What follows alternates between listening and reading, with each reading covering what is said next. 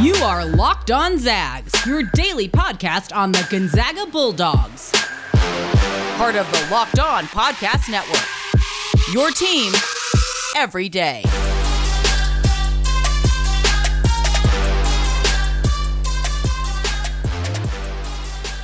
Welcome to another edition of Locked On Zags, part of the Locked On Podcast Network. I'm your host, as always, Stephen Carr. Before we get started today, just a reminder that the Locked On Network has you covered with the NBA Draft Show coming up a week from tomorrow on Thursday. NBA Draft GOAT Chad Ford, Locked On NBA Draft hosts Rafael Barlow, and John Corrales will be live this year covering the NBA Draft. It is the Locked On NBA Draft 2021, brought to you by Built Bar. Get local expert analysis on each pick. Follow the Locked On NBA Draft on YouTube today and watch our live coverage July 29th at 7 p.m. Eastern Time. Today is Wednesday, July 21st. I'm coming to you live from Florida. And so today on the show, we are going to do a Florida-based Gonzaga episode, and I'm going to talk about Gonzaga's history with the state of Florida. Games against teams from Florida, so Florida and Florida State, and also their tournaments that they've played in Florida over the last 25 years. So kind of an interesting look back on some classic games in Gonzaga history. And then we'll finish the show talking about part 4 and our final part of our What If series. And that is, what if Shema Karnowski does not hurt his back in the 2015-16 season? What is the domino effect from that? Before we get to that, a couple news and notes that came out over the last 2 days. Number one is that Corey Kispert is going to be working out for the Indiana Pacers later today. The Indiana Pacers select 13th overall in the draft, and of course they do have Domantas Sabonis on that team, so it'd be interesting to watch Sabonis and Kispert. They also have a new coach in Rick Carlisle who loves shooters. So if Corey Kispert lasts till 13, I would imagine Rick Carlisle would be all over that, and I would not be shocked if they were to take him if he drops to 13. The problem is that I don't know if he gets to 13. Kispert has been working out really well. He tested great at the combine. And I think his stock has shot back up into that 8 to 12 range like it was earlier in the college basketball season. I would be very, very surprised if he made it out of the top 14 altogether. If he gets to Golden State or whoever ends up drafting at 14, I think that seems to be the worst case scenario for him at this point. So it seems like Corey Kispert is definitely going to be a lottery pick come next Thursday. Speaking of Corey Kispert, he is one of 20 players that has been officially invited to be in the green room on NBA Draft Night. Jalen Suggs, also one of those 20 players. Typically, those 20 players that they choose are essentially guaranteed first-round picks with maybe one or two exceptions that happen to fall out of the first round for whatever reason. But a cool honor for those two players in Corey Kispert and Jalen Suggs. On the Jalen Suggs front, it sounds like the Houston Rockets are debating whether to take Jalen Green or Jalen Suggs with the number 2 pick.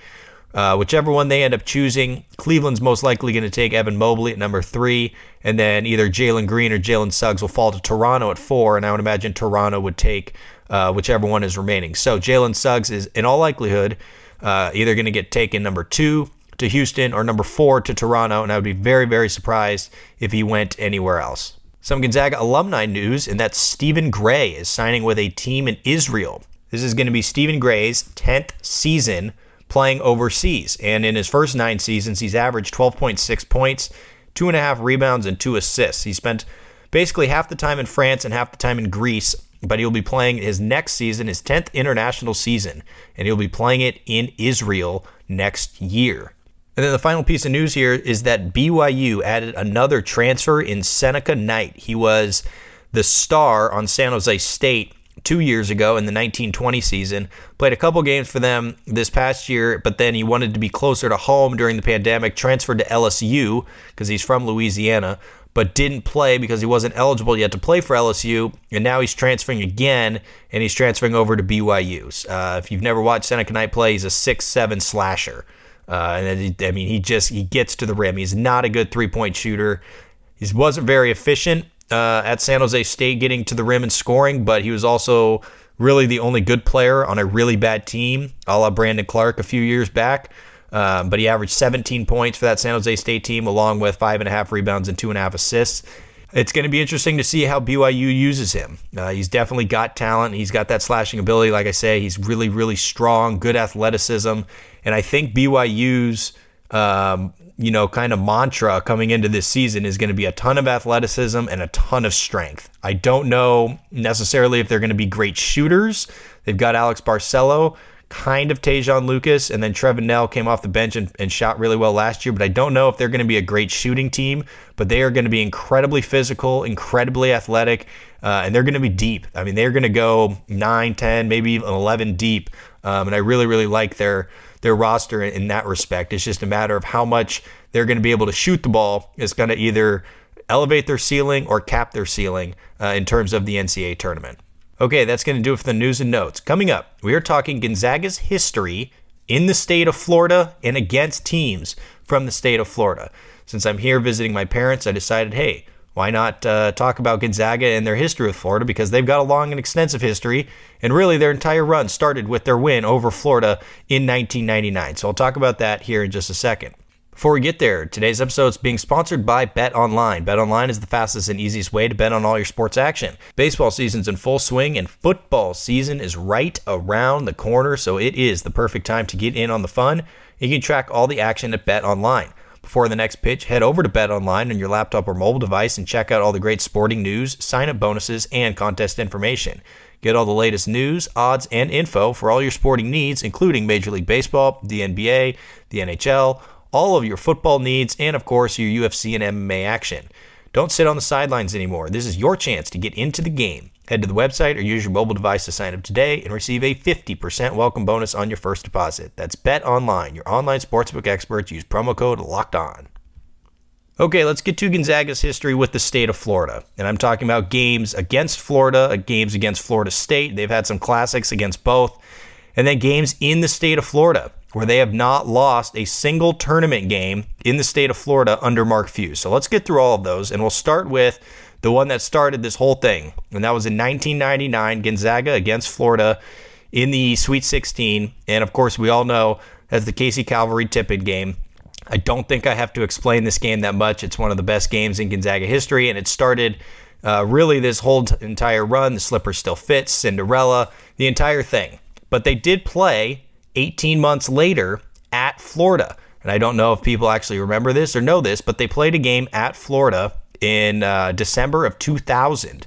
And in that game, Casey Calvary and Blake Stepp each had 18 points, but Gonzaga lost the game to Florida by the score of 85-71. The star for Florida that night, Udonis Haslem, 27 points and 10 rebounds for the big boy. Udonis Haslem, there is a blast from the past. Also, Matt Bonner came off the bench, former NBA player, played for the Spurs for many years. Matt Bonner came off the bench in that game, hit a couple threes, had 9 points. And then those two teams would not face each other again until 2016. And it was the Advocare Invitational in Orlando, and it was the semifinals of that event. If you remember, Florida was up for the majority of that game, and then Gonzaga ended up coming back and winning behind a lot of Silas Melson and Josh Perkins. Those were the two guys that hit a lot of big shots for Gonzaga in the second half of the game. Gonzaga won the game 77-72, and they ended up going on to win the Advocare Invitational that year in the championship game over Iowa State, in a game I will talk about in just a few minutes. So now they're 2-1 against Florida. And then the very next year, they played again in the Phil Knight Invitational in one of the best regular season games in Gonzaga history. And that was their 2-overtime thriller against Florida, 111-105. And that was a game that just went back and forth the entire night. Jonathan Williams had one of the best single games in Gonzaga history. He put up 39 points and had 12 rebounds, but they could not stop Jalen Hudson. He hit 8 threes in that game, 8 for 12 from deep. He had 35 points. Chris Chiozza added 26. Kevon Allen had 23. Gonzaga had a chance to win the game on an and one with like a second to go, and Silas Melson missed the free throw that would have won the game, but still an instant classic between two teams that had a classic 20 years prior in 1999, and of course that classic in 2017. So Gonzaga and Florida, 2-2 all-time against each other, not just in the Mark Few era, but in Gonzaga history. They did not play prior to that 1999 tournament, and now 2-2 against each other, and hopefully they can have a deciding fifth game sometime here in the future.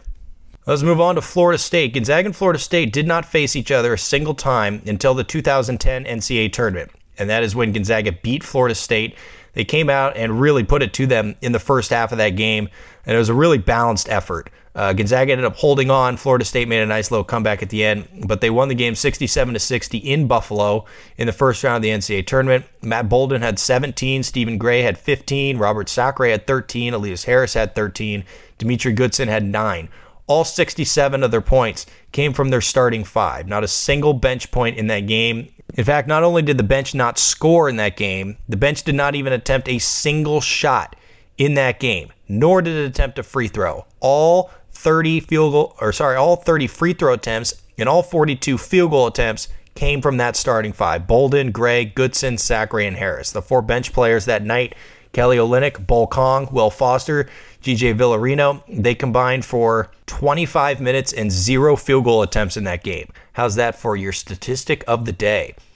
Those two teams would not face until 8 years later, and that is the dreaded 2018 NCAA tournament, the Killian Tilly game, where Killian Tilly hurts his hip 2 days before their NCAA tournament Sweet 16 game.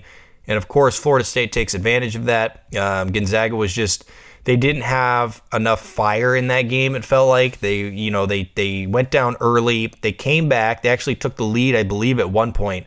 But they had a horrible stretch for about 3 or 4 minutes right before halftime in that game. Florida State was able to take a 9-point lead going into the half, and then they never really recovered.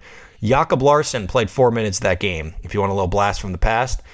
Zach Norvell at 14, Rui Hachimura at 16, but Jonathan Williams struggled, Josh Perkins struggled. They really just couldn't get much going offensively against Florida State's size. Terrence Mann was fantastic in that game, led Florida State with 18 points. But then they got him back the next year. When they were fully healthy, they had Killian Tilly back, who played 20 minutes in that game, but it was really Brandon Clark, Rui Hachimura, Zach Norvell. Norvell hit the big shot at the end. And if you remember, Josh Perkins had the massive play going into halftime in that game with the steal and finish. He finished with 14 points in that game. Brandon Clark with 15, Rui with 17, Zach Norvell with 14. So Gonzaga up 2-1 all time against Florida State. I don't know when they're going to face each other again, but they've faced each other 3 times in the history of their two schools, and all 3 of them have happened in the NCAA tournament.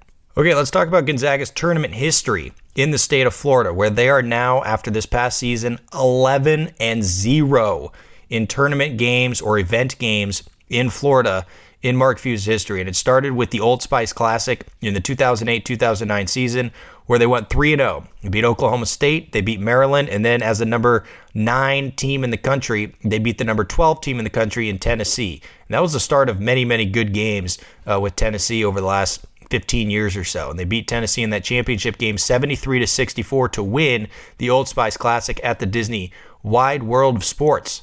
In that game, Gonzaga held a lead for the majority of it. Tennessee cut it to 6 late, but Jeremy Pargo had some big free throws down the stretch. Pargo finished with 10 points and 7 assists.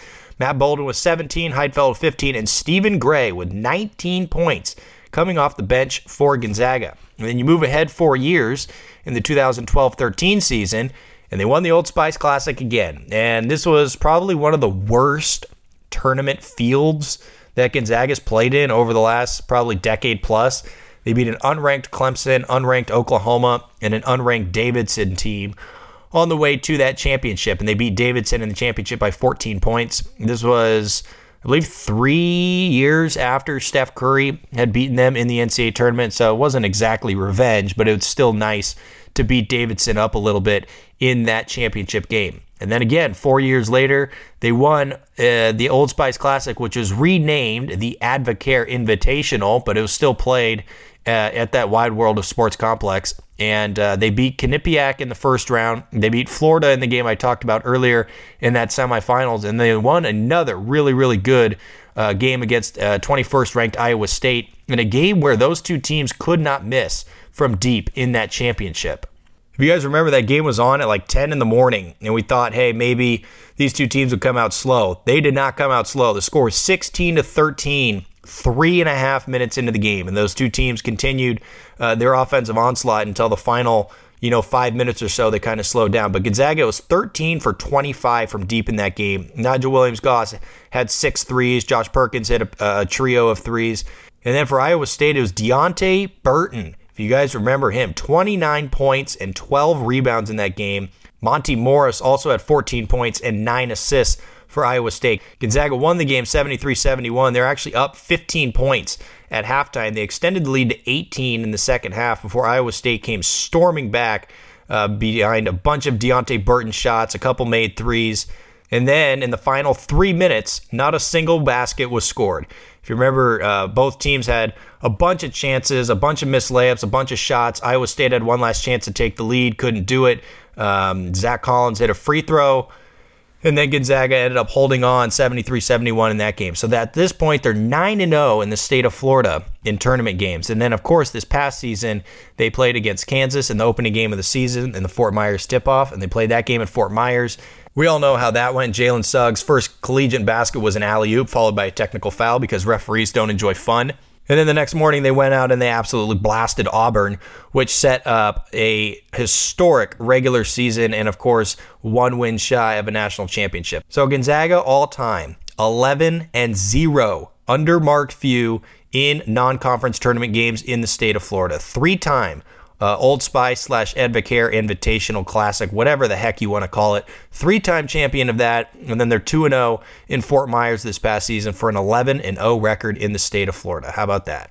All right, there's a trip down memory lane for you. Another one coming up here to finish the show, and that is a What If, our final one of our What If series, and that is what if Przemek Karnowski does not hurt his back in that 2015-16 NCAA season. Before we finish the show, today's episode is being sponsored by Built Bar, the best tasting protein bar on the market.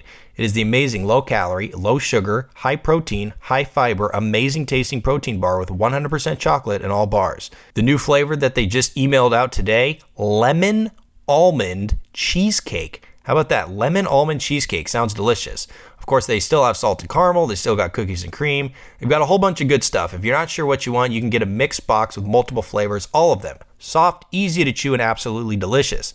Not only do they taste great, but they're healthy too. They're great for the health-conscious guy or for anyone looking to lose or maintain weight while indulging in a delicious treat. Most Built Bars have 17 grams of protein and just 130 calories, 4 grams of sugar, and 4 grams of net carbs. So go to BuiltBar.com and use the promo code LOCK15. You'll get 15% off your next order. That's LOCK15. You'll get 15% off your next order at BuiltBar.com. Okay, our final What If of this What If series, and it is Przemek Karnowski, and we're talking about what happens if he does not hurt his back and have his season ended in the 2015-16 college basketball year. If you remember, Przemek Karnowski started those first 5 games of that 15-16 season, so the non-conference in late 2015, and Gonzaga went 4-1 in that. They lost to Texas A&M in the semifinals of the tournament that they played in, but they beat Washington and they beat UConn, and he was starting, and Domantas Sabonis was still coming off the bench. It was basically the same starting rotation that they had in the 2015 year. So the question now is, what if Karnowski doesn't hurt his back? And we'll start with that 15-16 year.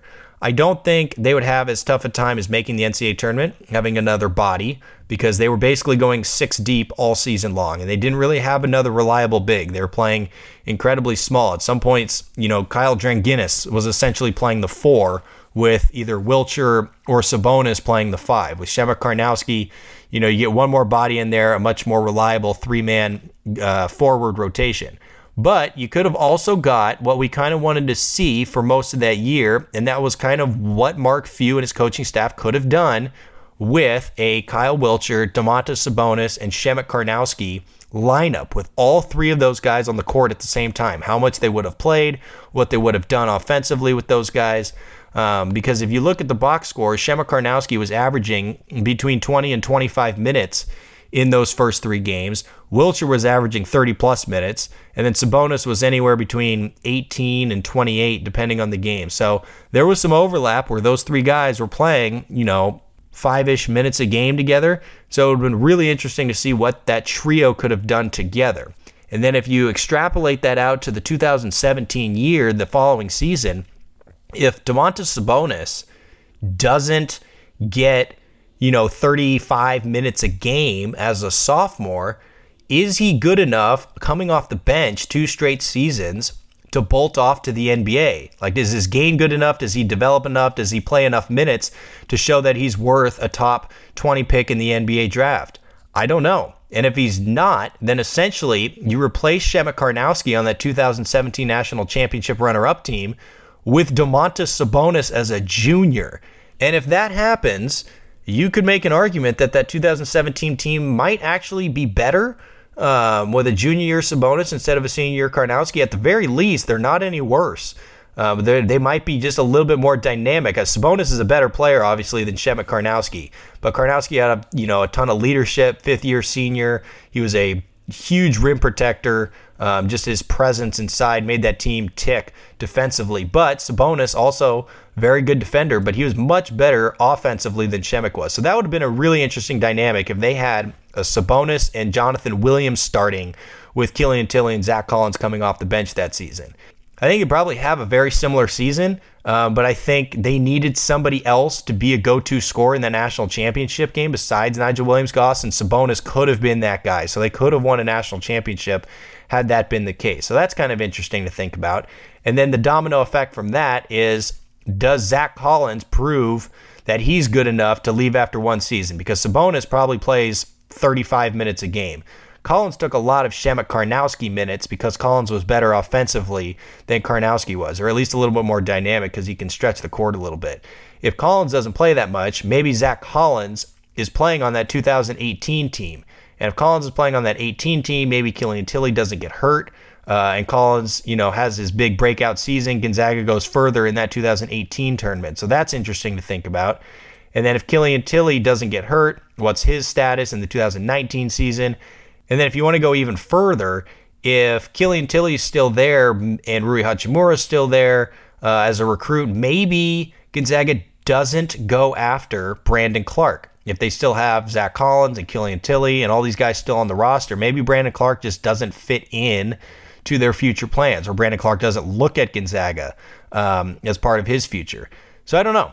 I think that's a really interesting thing to think about. But I do think the two seasons that we can absolutely think for sure are that 16 year and that 17 year.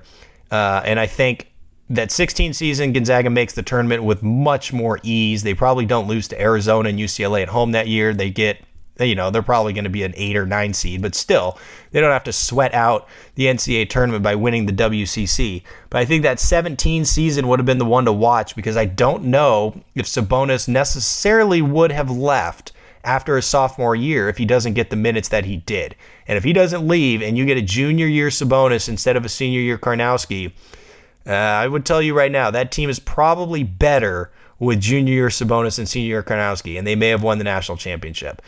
So that's going to do it for our What If series. I hope you've enjoyed them. It's fun to kind of, find domino effects that affect multiple years and several players. And I think the 4 that we talked about, we did a really good job of that. So I appreciate all of your guys' input and ideas in terms of this series.